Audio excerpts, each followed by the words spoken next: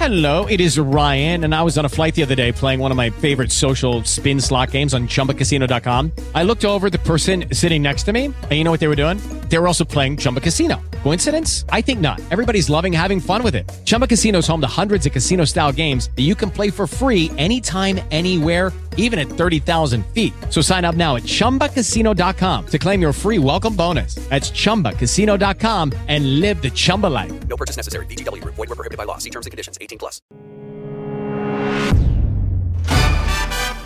What's so interesting is that sent me to the library, and I did all this research and learned about, well, that's why you get autoimmune disease, and that's why you have osteopenia, and this is why it got better on the diet. And I'm like, well, there's a whole explanation right there in the literature that these plant foods that are considered so healthy for us are actually slowly poisoning us. Cue music. Places, everybody, places. We're starting in 3, 2. Welcome to the Autoimmune Hour, where we look at the rise of autoimmune disorders. I've brought together top experts that range from doctors, specialists, nutritionists, researchers, and even those recovering from autoimmune to bring you the latest, most up-to-date information about autoimmunity and how to live your life uninterrupted. Thank you for joining us here on the Autoimmune Hour with Sharon Saylor. Always seek sound legal, medical, and or professional advice regarding any problems, conditions, and any of the recommendations you see, hear, or read here on the Autoimmune Hour, Understanding Autoimmune, and Life Interrupted Radio. Join the Autoimmune Hour's Courage Club. Sign up now at understandingautoimmune.com. Now, back to your host, Sharon Saylor. Welcome, everyone, to the Autoimmune Hour. I'm Sharon Saylor from SharonSaylor.com, and as always, it's my honor and privilege to be with you here on another brand new episode. And I'm just having one of those days, and so I'm sorry about giggling, guys, but, you know, that happens to me sometimes. I'm just going to sip of my tea, okay? That might help things. Okay. Yeah, that helps things. I'll continue to sip through that today. Oh, my goodness. You know, when this guest opportunity came across my desk, I jumped at it. I have known about this topic for a long time and thought it was so less understood, not understood, so under acknowledged as being a problem. I know several people that have it, including myself. And so I really jumped on the topic. So let me introduce our guest tonight, because she is not only an awesome researcher, I've just had the opportunity to meet her, and she's quite an amazing person as well. So her name is Sally K. Norton, and, you know, she should have been the picture of health. She exercised regularly, she did yoga, and she ate a well-researched diet that was full of wholesome, nutritious foods. She even has an Ivy League degree in nutrition, and yet her health was far from fabulous. She suffered from several physical and cognitive impairments, including chronic fatigue, joint pain, kidney problems, and the doctors just couldn't figure out why someone so young and, I'll put in air quotes, healthy could be so unwell. And I recognized that immediately. And she has a degree, as I mentioned, from Cornell and a master's in public health from the University of North Carolina, Chapel Hill. And her new book is coming out in December 27th, and I couldn't wait to share it with you. I want you to go pre-order it. It's called Toxic Superfoods, and we're going to talk about it because superfoods are supposed to be healthy, and what happens when they're not for some of us. So welcome to the show, Sally. Thank you. It's so fun to be here. We're going to have a good time. Hopefully we can jam something useful in an hour, because this is a really exciting topic. Absolutely. Now, I love the title Toxic Superfoods, but I wanted to go back just a little bit and say, tell a little bit about your story, because when I was reading it, you know, you were doing all the right things, and sort of like myself, I kept thinking I was eating nutritiously too, and then later found out that's part of your health problem. So tell us a little bit about your story that led up to this life of understanding nutrition. Well, sadly, I was already a nutrition geek in kindergarten and running home and saying, Mommy, they said we're supposed to do this or this, and a goody two-shoes and trying to do the right thing. And I love food. I was a bit of a foodie, and it was even assigned to put the TV dinners in the oven when I was like 7 years old. I was like in the kitchen, in the garden, learned to garden as a 9-year-old. And love to harvest and eat things like beets and beet greens and these foods that my dad grew up on, greens like that. And my mom grew up on rhubarb. We had rhubarb behind the house and we would play with it as children. So already I'm eating well as a child, attempting to, and decided as a seventh grader to go into the nutrition field because I had this science teacher tell us, with a film strip, which was these stationary images you got to project on the wall. And it said like, oh, cabbage and stuff will save you from cancer and hot dogs and that kind of stuff will give you cancer. And I'm thinking, wow, you mean you can have a lifestyle, decide how healthy you are and whether you get major diseases or not, and how productive, like your health is dependent on what you do. So to me, I thought, well, that's the big lever then. That's what I want to do. I want to help people not be sick.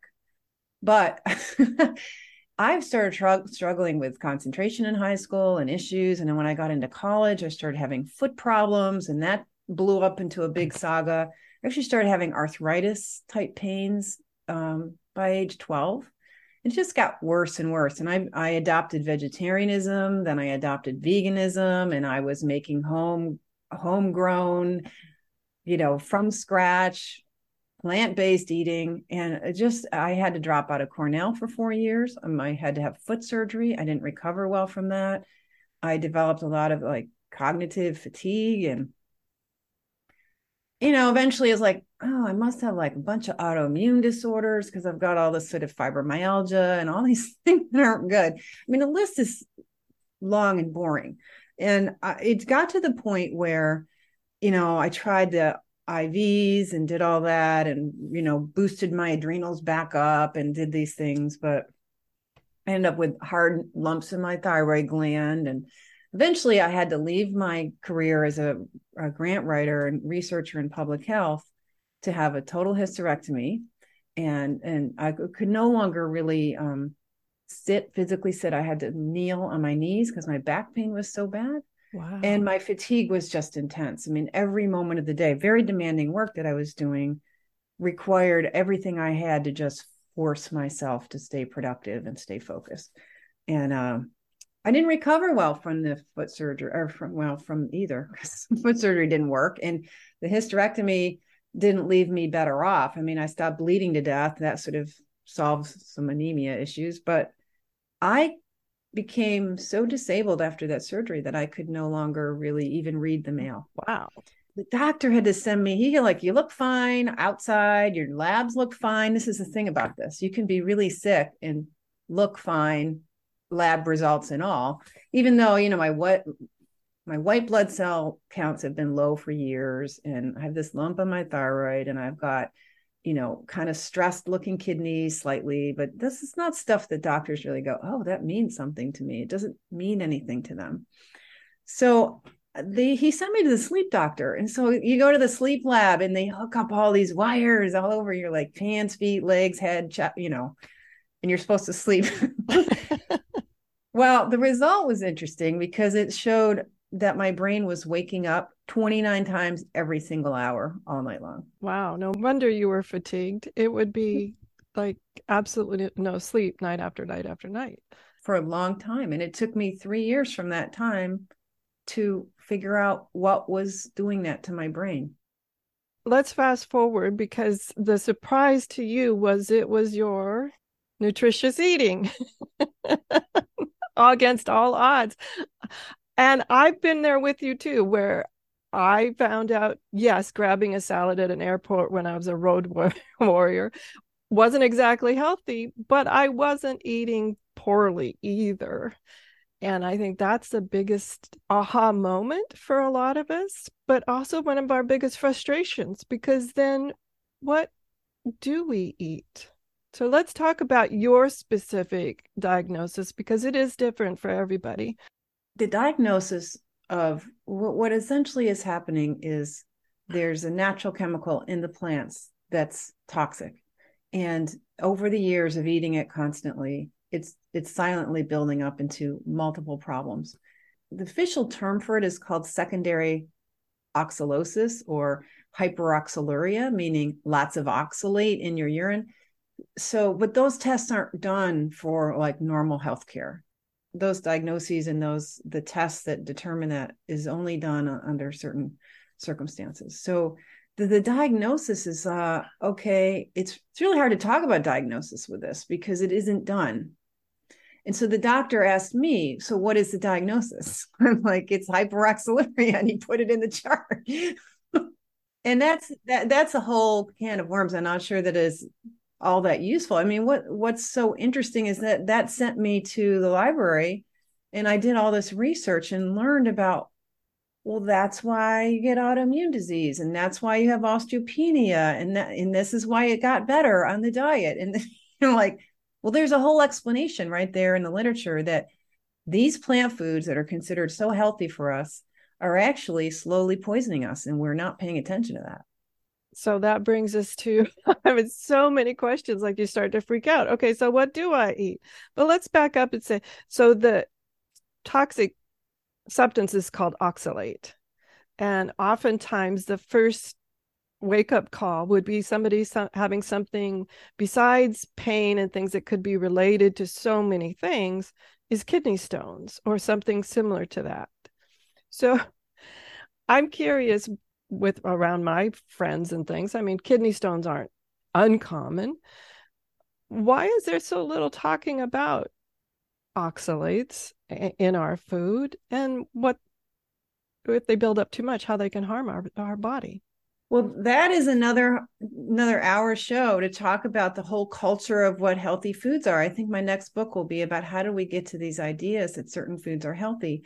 It turns out that in the 1930s, there was a fairly convincing lot of research showing that when you give either rats or human infants high oxalate foods like spinach, they don't grow properly, they have weak bones, they have all these problems. And it was clearly causing calcium deficiency. That's one of the main toxic actions of oxalic acid, which is the parent compound of what we call oxalates, is that oxalic acid binds to calcium and other minerals like magnesium, iron, and so on. And this calcium stealing and cheating means the spinach itself doesn't really have nutritive calcium because it's all bound up with oxalic acid as calcium oxalate. In fact, we've known for a long time that 90% of calcium in plants is principally tied up as this toxic form called calcium oxalate. So you feed the spinach to the rats or the children, and they're not getting enough calcium. But the other problem is the oxalic acid, the free oxalic acid, starts binding minerals in the body. So that's what tends to be transferring from your food into your bloodstream the most is the oxalic acid, which is a free charged ion.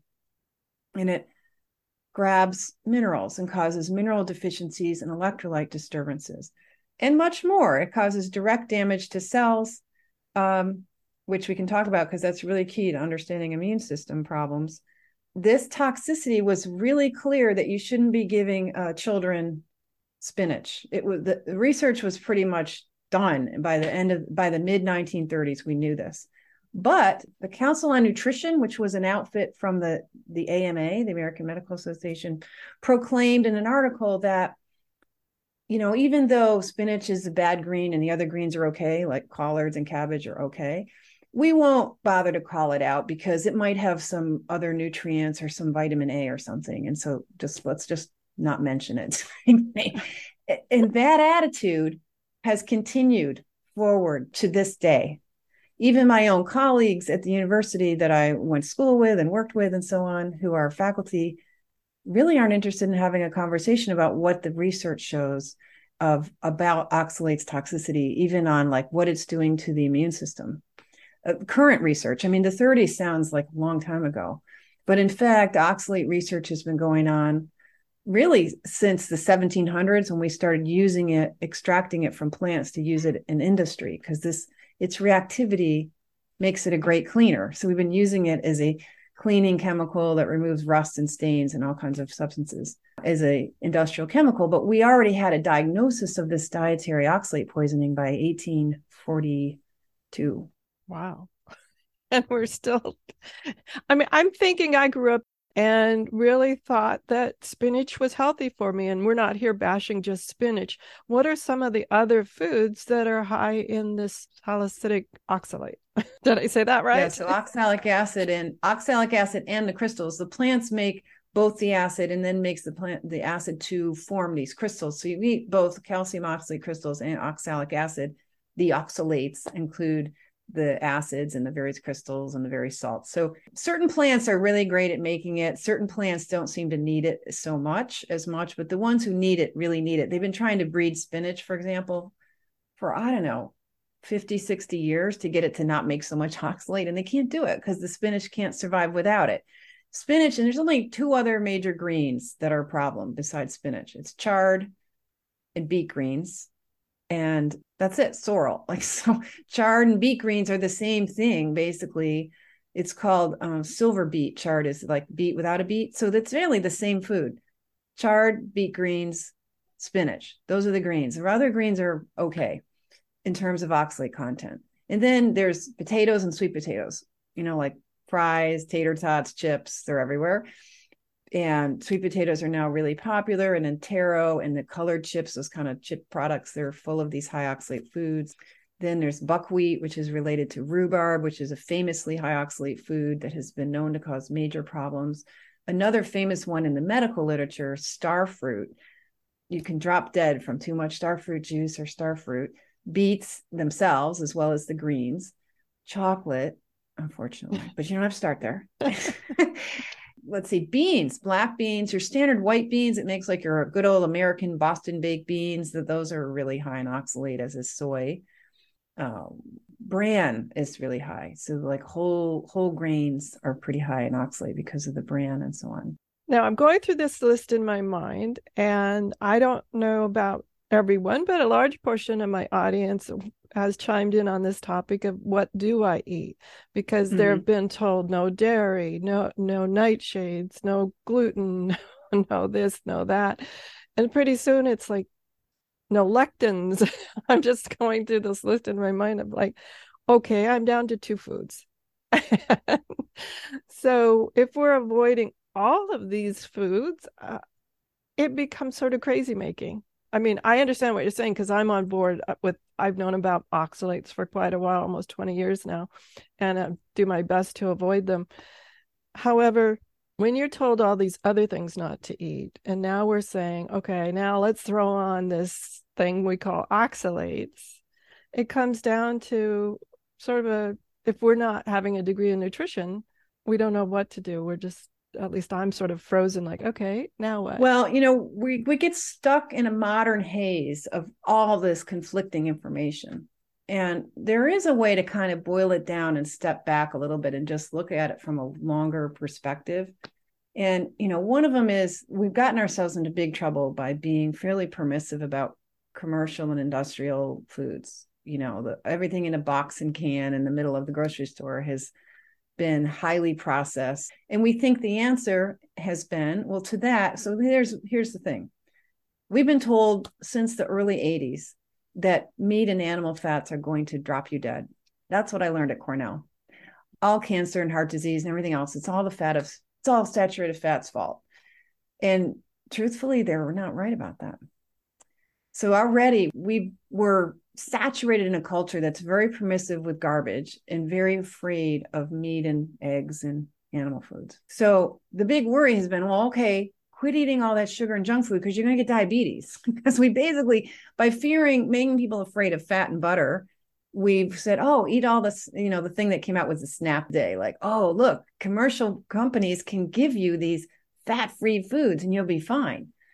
So fat-free and cholesterol-free was the big thing. And that helped to blow us up into this giant diabetes and obesity crises that we're in, which, is a type of autoimmune condition. So, all right, now what do? We think we can't eat meat, which doesn't actually make any sense, given that human beings have been hunting woolly mammoth and giant sloth and bison and reindeer for a long time and living on that, including in environments where that's the bulk of the diet, like in Alaska and Africa, where it's really hunting and fishing that kept human beings together. And all of a sudden, around 1900, we're telling everybody that that meat is bad. And the sad part is that came initially from the philosophical revolution of man's rights, like that led to the American Revolution. like, wait a minute, we shouldn't have subjugation. This idea that we should be more even. And some of that evenness is like, well, maybe we shouldn't eat animals or keep animals and be over them either. Like, if we shouldn't have kings over us, should we be kings over the animals? Like, there was a lot of that went with that philosophy that led to sort of democratic style governance, or the wish for that kind of fairness. But the other thing that was happening is we had a huge problem with alcoholism, and was really concerned about the immorality of alcoholism and wife abuse and even slavery and all these kind of evils in society.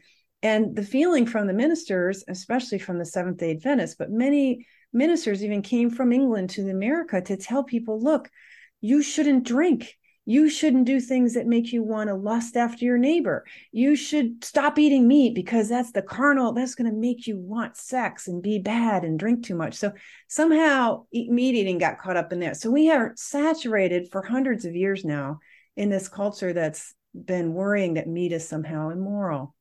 In the start of the nutrition, there's a whole story there about that too. Like, oh, well, poor people should be frugal and they shouldn't eat steak. So let's teach them how to make succotash and other foods.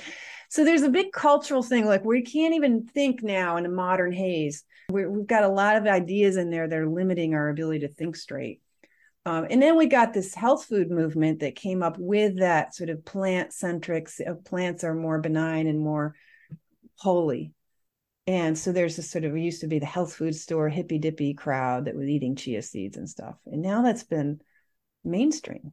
So you either eat garbage, nobody should be eating meat apparently in our heads, or you're doing this hippy dippy foods. And then the answer in the middle is the vegetables. They're going to save us. Let's eat the vegetables. And nobody stopped to like consult the literature or the plants themselves, whether really are we really designing our physiology for your well-being, humans? Is that really our purpose in life?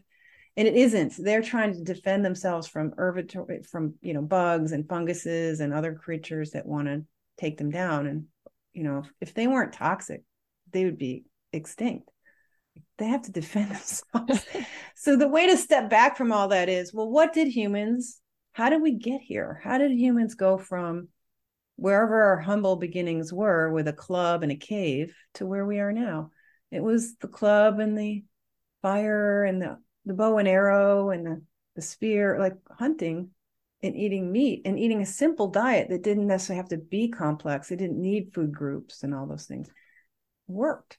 And so I always use this ancestral lens. Does the information I'm getting make sense from a biology, ecosystem, and ancestral lens? And that helps us to take a little thought exercise, a little exhale, and go, okay, probably is something to eat. It's just not culturally normal. And that's the rub. People want to look normal. They don't want to change and be different. Our identity is so attached to just fitting in. And fitting in right now, there's sort of insanity in the food and nutrition thinking that we've got. And I want to point out, though, in reading your blogs and things like that, we're not against eating all plant-based foods. I was noticing that you have some replacement comments about certain foods, like taking out spinach and putting in something like romaine. And so it's not just about going back to carnivore completely. It's about understanding what's in the different foods and choosing the ones with the least amount of those different things that they have gotten for their survival over the millennia as well. Is that right?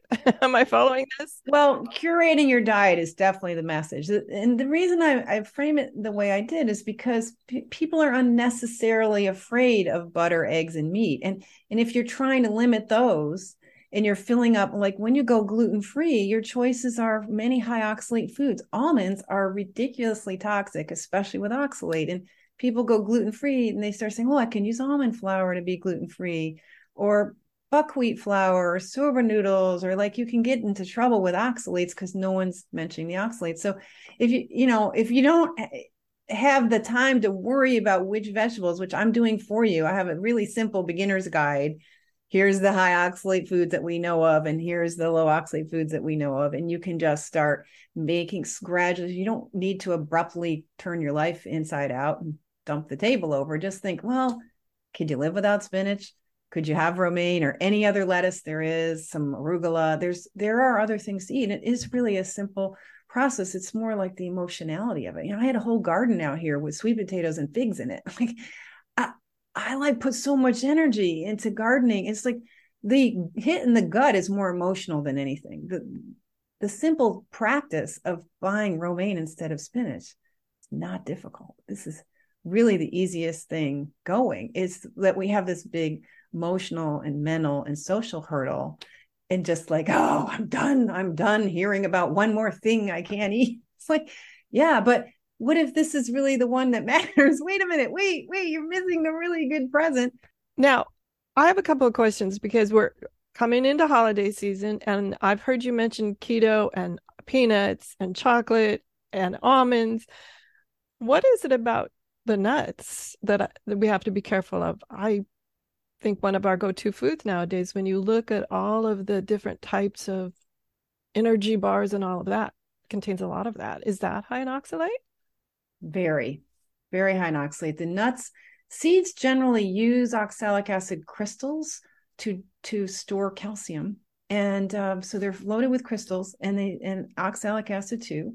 And they also have lots of other toxins in them. They're designed to be indigestible. There's arsenic and cyanide and just strange things you don't want to eat. And oxalic acid in almonds and peanuts have very high what we call bioavailability with the oxalate in them. That means a lot of it gets into your bloodstream. And when you start concentrating them into peanut butter, and even there's still even some crystals in this material because it is, like I said, it's in the crystal form. I've had people tell me they've worn down their teeth from biting on apples covered in almond butter.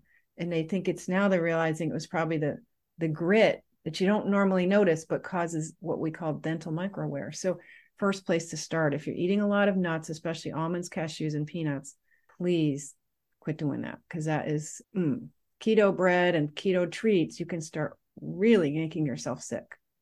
Wow. Surprising, because you think you're eating healthy. Now, a while ago, as I was researching things like veganism and all that, I noticed that a lot of things were made with cashews. So even if it's been processed, kinds of like the different butters or things like that they're making out of cashews. So even when it's highly processed, that's probably just as bad. Yeah, the sort of imitation cheeses and imitation cream and things like that with cashews, very popular new products out there. And again, this is new. People couldn't afford nuts at this level. They're now industrial produced, so they're more affordable and people have more money to spend. And so this is a new thing, not a good thing. The kind of processing that lowers oxalate is not heat or pureeing or mechanical in nature. It is separation. So you can separate oxalates out of, say, potatoes. If you're using potato starch, that's almost no oxalate. Or if you're using curcumin extract instead of turmeric, which is another one I don't think I mentioned earlier, that's very low to no oxalate. So, but with cashews, just turning them into butter or to cheese or whatever, you're very high oxalate still. Wow. Because now you got me going down another rabbit hole here, Sally. You said turmeric, and I'm thinking how that's really popular now too. We could go on and on with this. So I'm so glad your book, Toxic Superfoods, is coming out, because each time I'm asking a question, I'm like, oh my goodness, here's a whole nother rabbit hole, because a lot of people say turmeric's good for inflammation, but if it's high in oxalates, is it really good for inflammation? It's not. And the researchers agree with me. So if you start reading the research, and you'll get a chance, read the book and see the references and start digging around. It'll keep you busy. There's at least 400 references in the book. So you can dig around and see the actual opinions of leaders in the field who are saying, the idea of these sort of antioxidants in superfoods like turmeric or whatever is a lot of wishful thinking on a part of researchers, and they have to really pump it up in their reports in order to keep getting funding to convince the funders, yeah, there's something good here. And they have managed to whip up an exciting storm, and they've spent a lot of money really just to show very little true benefit from it. So it's just like, really, it's not as scary as it seems. It's just that somehow we've put these things on a pedestal unnecessarily without actually vetting them. It's like, we didn't do a security check on them before we hired them as our buddies. And it's time to do that. And right now it's time to take a quick commercial break. So we'll use this as our time, and we'll be right back with more of Sally Norton and understanding toxic superfoods and oxalates. So we'll be right back.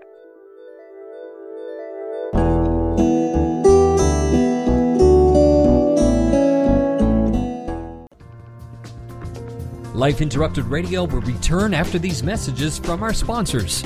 It's great sponsors like these that keep this show coming to you every week. Be sure and stop by lifeinterruptedradio.com to learn more. Hi, this is Sharon. And of course you know me from here on the Autoimmune Hour. Maybe you don't know I'm also an author. My latest book is for kids. It's Pinky Chenille and the Rainbow Hunters, a winner of a 5-star Reader's Favorite review. It's perfect for your early reader and a great bedtime story for your young adventurers.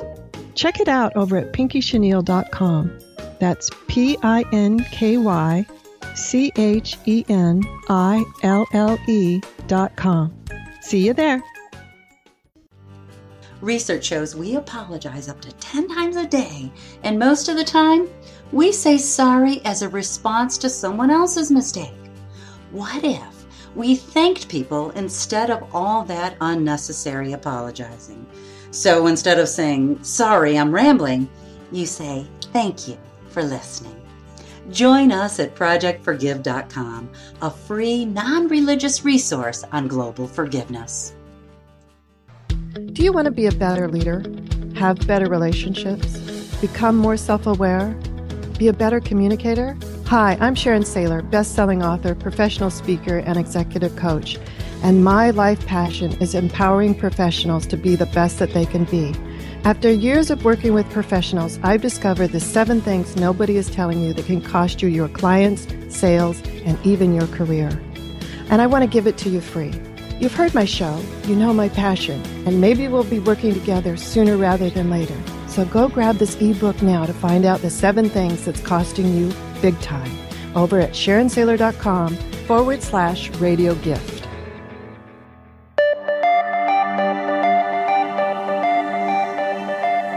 Welcome back from that quick commercial break. We're here with Sally K. Norton, and she is the author of the forthcoming book called Toxic Superfoods. And we've been discussing oxalates as well as nutrition and nutritious foods and what to eat, and been surprised at how many things that oxalates can really cause, and I'll say mask.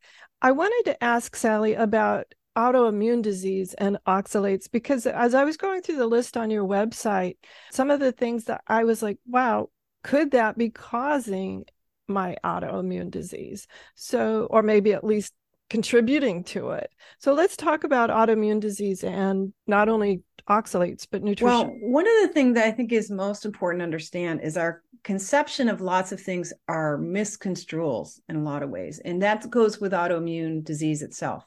I'm surprised to see that the NIH website still says that the more than 80 diseases that are considered autoimmune in nature are a result of the immune system attacking the body's own organs, tissues, and cells. I've never quite agreed with that. That does not make sense to me. The body does not do that. To me, there's something else going on. The NIH's own leaders have written papers about how wrong that is. And yet that's still what's out there on the website. So what we know from the science and what researchers actually understand this will tell you is that there is a provocation going on that's really upsetting the immune system. All right. And so there's 2 key things to be thinking about. One of them is this, what's called a response to danger. So the immune cells are like sentries, hanging around in tissues, checking to see that everything's okay.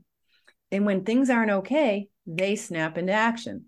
So to the immune cells, a danger signal is happening when the cells start being a little damaged and start spilling out potassium and other molecules. They're like, ooh, there shouldn't be potassium out here. Potassium is supposed to be inside the heart muscle cell, not on the outside. And when it's spilling out, that's the researchers call it a DAMP, the danger associated molecular patterns. These are, changes in the molecules, in the tissue, in the fluids around the cells that the immune cells are like, this is not right. Our cells are in trouble, and they're going to defend against the problem. So they're going to whip up this chemical signal. They're going to say, hey, it's kind of like turning on the alarms at the firehouse. Come on, guys, we got a problem over here. And it starts this warpath, and it creates this sort of cytokine storm, they call it. And that process of the immune cells going, we're going to save you. We're going to defend ourselves for the name of our own survival. The process adds additional damage to the body. Now, what is causing the cellular damage? There's an inciting stimulus, they call it. That's the word. That's what the researchers say. There's this inciting stimulus underneath all autoimmune conditions. Something is turning on this response over and over. This frequent engagement is being caused by something. And yeah, we act like we don't know what that could be, even though we see in the literature the kinds of things that do that are things like oxalic acid and oxalate crystals, asbestos crystals, silica crystals. These particulates that can build up in the body are a great example. And they're actually considered to be the same. Like they'll say an oxalate crystal is the same as asbestos crystal or silica crystal. So asbestosis, which will get into your lungs from breathing, creates a chronic immune activation in the lungs, and you lose your ability to breathe, and you need a lung transplant.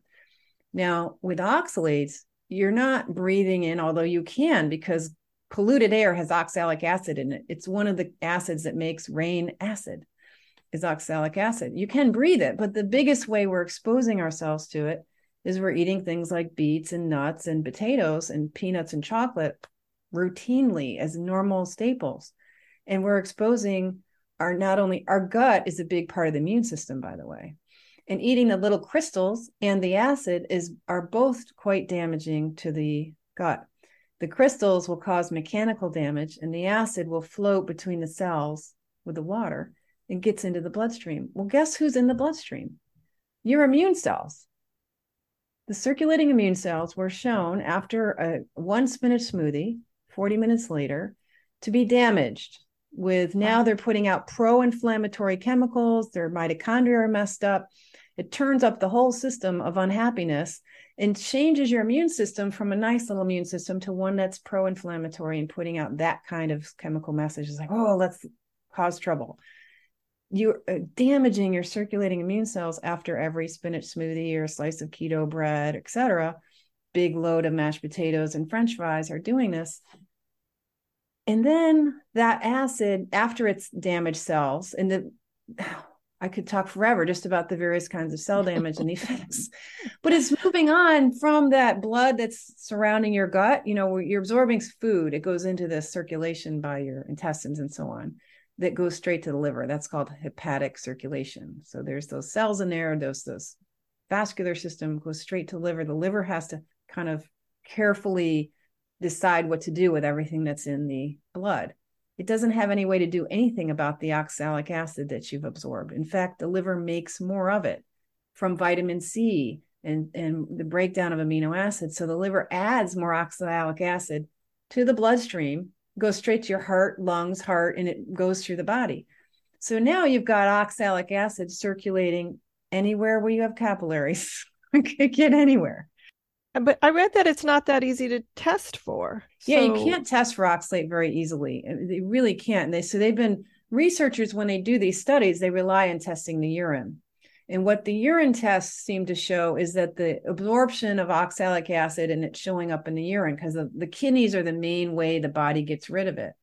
There's a peak at about 4 hours where the amount of oxalate in the urine and blood is at its highest, but it stays elevated from ground zero, where it would prefer to be, for 8 to 10 hours or more. And if you ate, say peanut butter and toast for breakfast, and then maybe a hot chocolate with lunch or a spinach salad, that's only 4 hours apart. So right at that peak, you're adding another meal with more oxalate. So you can be continuously building up your oxalate amount in your system all day long. And that's what I used to do. I used to end the day with sweet potatoes. Sometimes I would start the day and end the day with sweet potatoes.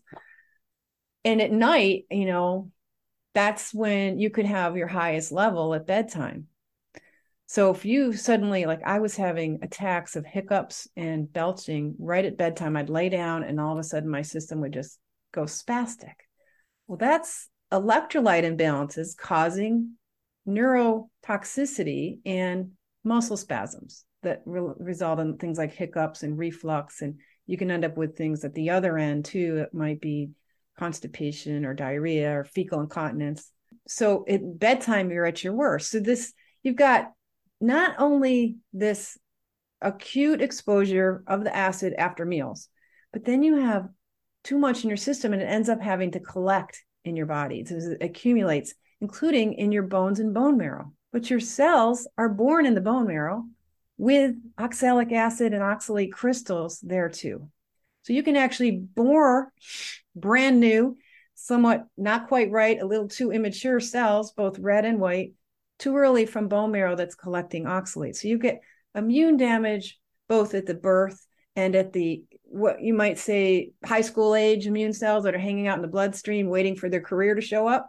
But before they even get to their careers, they're already messed up from oxalate. You know what I'm saying? Yeah. And I'm needing a little clarification because some of the things I'm hearing, I've also been hearing recently about histamine overload or histamine responses. Are those two things different? I mean, what I'm hearing sounds a lot like what I've been told about something called mast cell activation syndrome and histamine as well. Yes. So what could be an inciting stimulus for mast cells to get unhappy and start flipping out and having these hissy fits where they melt down and spew histamine everywhere? What could be that inciting stimulus? So it turns out with oxalate poisoning, you end up creating either mast cell activation syndrome, chronic like allergies to everything, where you become intolerant to every food in the kingdom and everything else, or even develop a kind of immune activation with the crystals in the breast, where you end up developing breast cancer and these kinds of problems. You end up developing vascular decay, and the list is quite long. And immune activation is a big piece of the picture. Immune cells are sensitive to toxins. Nerves and immune cells do not like toxins. And oxalate is this ubiquitous thing that we're eating a lot of now with modern eating, with the popularity of potatoes and peanuts and chocolate alone, peanut butter and toast with whole wheat bread. And, they're just ubiquitous now. Okay. So I see where I'm thinking about the histamine response. I was putting them on the same level, but you're saying the oxalates are the agitator that cause the histamine response or can play a part in causing the histamine response. Right. Because mast cells react to lots of stuff. They're like, you think a bad thought and they're like on the go for you because they're really on your side. They're like listening for problems and you keep showing up with these irritants. And it's like, okay, we won't anything bother you, honey. And they're off to the races and you can get really sick on this excessive enthusiasm from your poor little mast cells. So even, I remind people we need to calm our nervous system, calm our minds, and really, work on our mindset too, because you don't want to keep training your mast cells to be hysterical all the time. But if they're poisoned, they can't help themselves because they're a little bit damaged. They're literally damaged. They don't have the right oomph. In fact, what the research suggests is that this is why you get chronic infections like sinus infections and yeast infections and UTIs and all this stuff, because your immune cells have been damaged by oxalate and they're no longer good at fighting bacterial infection and those kinds of problems. Is oxalate the only thing that is agitating all this? I mean, in my mind, I'm thinking there's so many things we're exposed to. Yes. Will just eliminating certain foods like beet greens and spinach and potatoes solve this? Isn't that hysteria that our cells are going sound like a through? ridiculous idea? Well, no, it doesn't sound ridiculous, other than I'm thinking of all of the things we're exposed to, including now freaking out about microplastics. It's just, and EMFs and all of that. Yes. And so, those of us, like I figured out at age 40 that I had multiple chemical sensitivity and I couldn't handle rayon tampons and dioxins, and I buy special toilet paper and do all these things because I'm so sensitive to everything, like everything that I did to live a good lifestyle that's free of all that stuff, grow my own organic food and be really particular about my water and everything. None of it worked. The only thing that worked was getting off the sweet potatoes and the chard and the stuff that I was eating, thinking they were okay. And that is a freaking shocker. This is why you kind of go into a certain amount of emotional, like deer in the headlights, like, how? this no, wait, isn't it glyphosate's fault? Isn't it plastic's fault? Isn't it the shoe polish? Like it can't be the chard. But in fact, the science is there to explain why we get these miraculous recoveries. I went from somebody who could not work.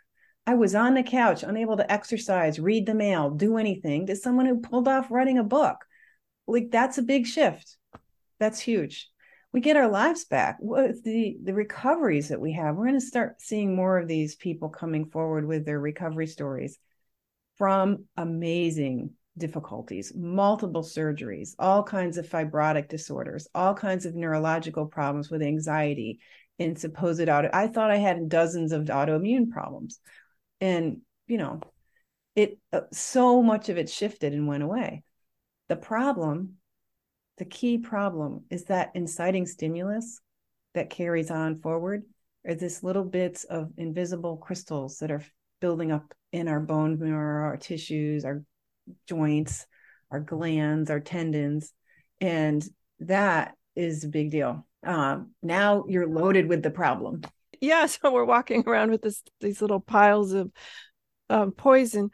So we are going through our recovery. We're off these foods. We're feeling better.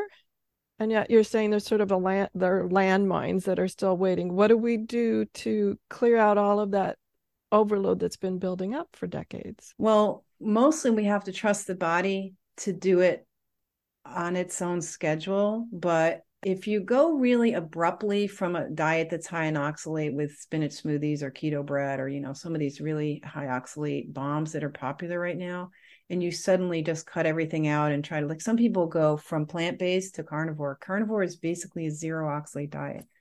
Some people seem to get away with that for a while. And at some point, it might only be a week or it might be 3 years. At some point, suddenly you are not feeling well. And that is probably the immune system having to go dig out this mess in your tissues. And there are ways to support yourself in that. But one way is to just take your time making the transition. So I liken this to having sleeping babies in a bedroom, and they seem to fall asleep. And if they know you leave, they'll start crying again. So you just sort of sneak out backwards, tiptoe, carefully shut the door. That's what you're doing with your immune system and these crystals. Like, okay, let's pretend you're not going to notice that I'm leaving. You're not going to notice we're changing. So because the body's hearing signals, it's reading your diet. It's reading your high oxalate diet, which is sort of a late summer, early fall harvest diet full of raspberries and beets and sweet potatoes. And then if you go straight to the winter diet, which the carnivore zero oxalate diet, the body's like, this is my time. This is my time to get rid of it. The body knows about oxalate. It knows how to sequester it and hold on to it, hopefully for the summer, and then get rid of it in the winter.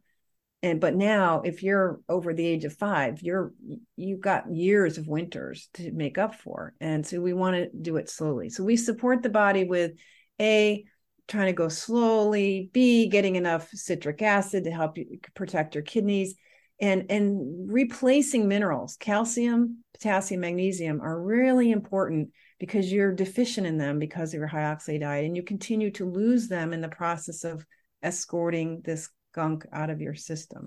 You could create a kidney stone on a low oxalate diet because you're releasing the oxalic acid crystals maybe from your bone marrow and putting it back into the circulation system, and the kidneys have to do this work. And so if you go too fast, it causes vascular inflammation. It can promote that mast cell activation problem. It can promote the food allergies and the side effects of an immune system that's overworked. So you don't want to overwork your immune system. You want to kind of like actually keep a little bit of oxalates around. So like you can have 1 leaf of spinach, just don't do a whole smoothie. You can have 3 olives, just don't do 25 of them.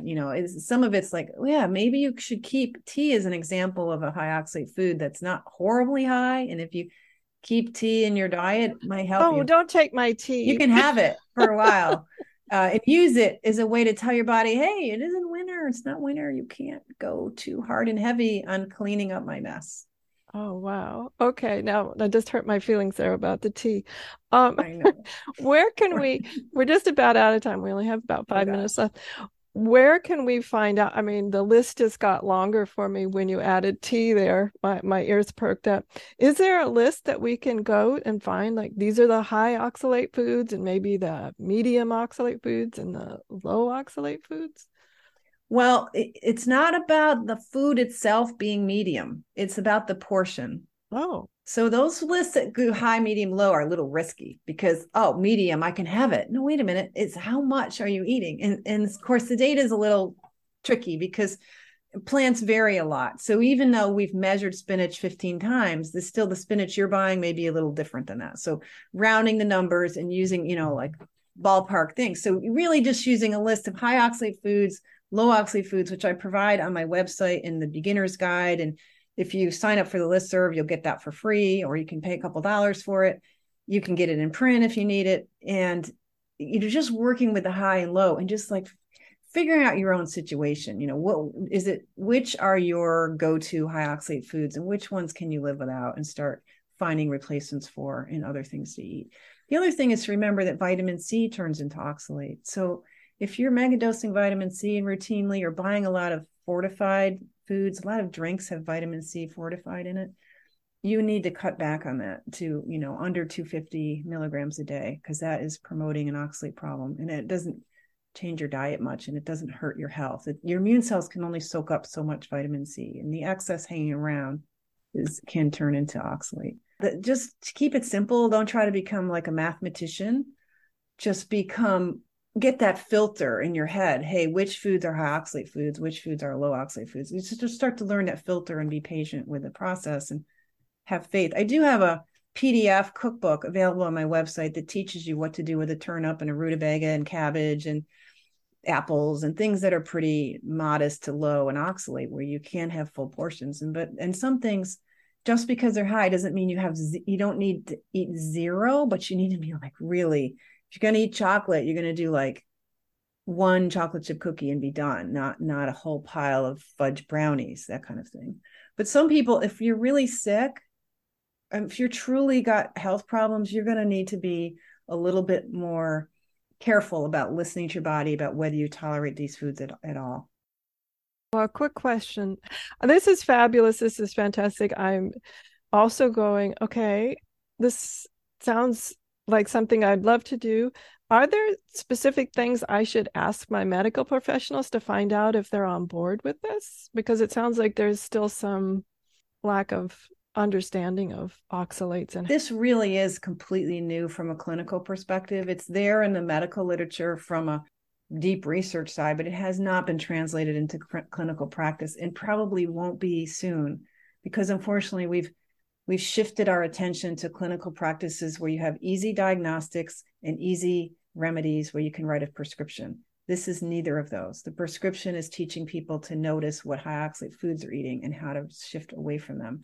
That is not what doctors go to school for. So even if we could correct the protocols, like you've had a kidney stone, the low oxalate diet is very much part of not getting another one. But that's not even in the protocols now, which is really shameful. But the guys who write the protocols have investments in diagnostic companies and other things, and they really have been trying to get away from the diet stuff, even though there are researchers that keep fighting. Yes, the low oxalate diet still matters for kidney health. And it turns out that oxalate is a major cause of chronic kidney disease. But in clinical practice, it just doesn't work that way anymore in a profit-centered system. It's just not a good fit. So you can ask your doctor to test your standard blood protocol and you get a sense of your GFR and your BUN.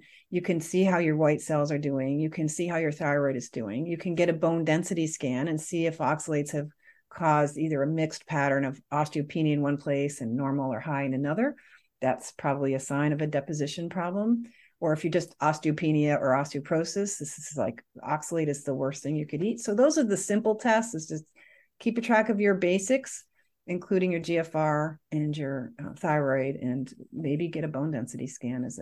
It's nice to see that change. Like I went from deep osteopenia on the edge of becoming osteoporotic to normal in a few years, just doing the diet. Wow. Fantastic.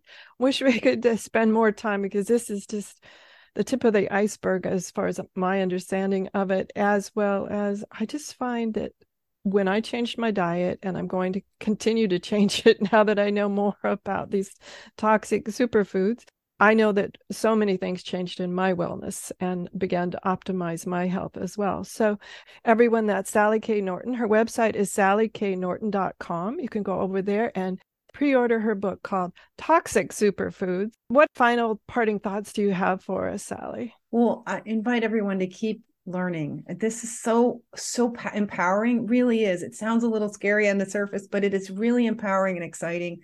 Come join the community of people who are getting better on this. You will find a lot of loving spirits reaching out.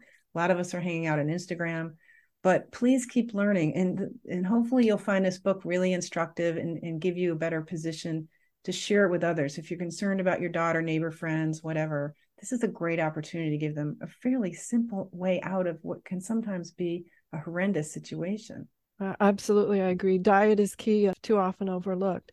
Her forthcoming book is called Toxic Superfoods. It releases on December 27th.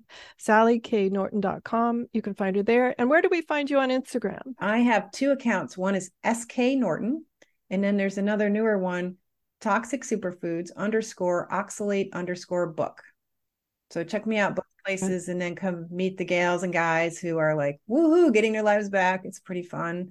And it just helps you get a sense for how this all works. So, yeah. Fantastic. And everyone, thank you for being here. That's such an important topic. And one of the things I want to stress is how nutrition and understanding nutrition, and I continue to understand it more and more, actually saved my life, and how important it is that we understand our foods. Our foods have gotten so complex these days, and all the information has gotten complex, and just breaking it down into simple ways to deal with it, as Sally has done for us today. So everyone, have a great week, whatever your adventures. Join me next week for another brand new episode. Enjoy. The information provided on the Autoimmune Hour, Understanding Autoimmune, and Life Interrupted Radio, including the websites understandingautoimmune.com and lifeinterruptedradio.com, plus social media, is for educational purposes only. What you read, hear, and see on the Autoimmune Hour, Understanding Autoimmune, and Life Interrupted Radio, and its websites, and other media outlets is based on experience only. The information should never be used for any legal, diagnostic, or treatment purposes.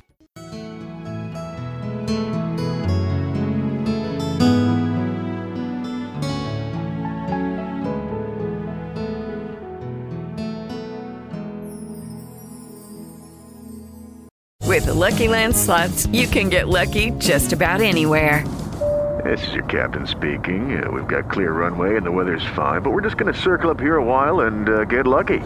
No, nothing like that. It's just these cash prizes add up quick. So I suggest you sit back, keep your tray table upright, and start getting lucky. Play for free at LuckyLandSlots.com. Are you feeling lucky? No purchase necessary. Void where prohibited by law. 18+ terms and conditions apply. See website for details.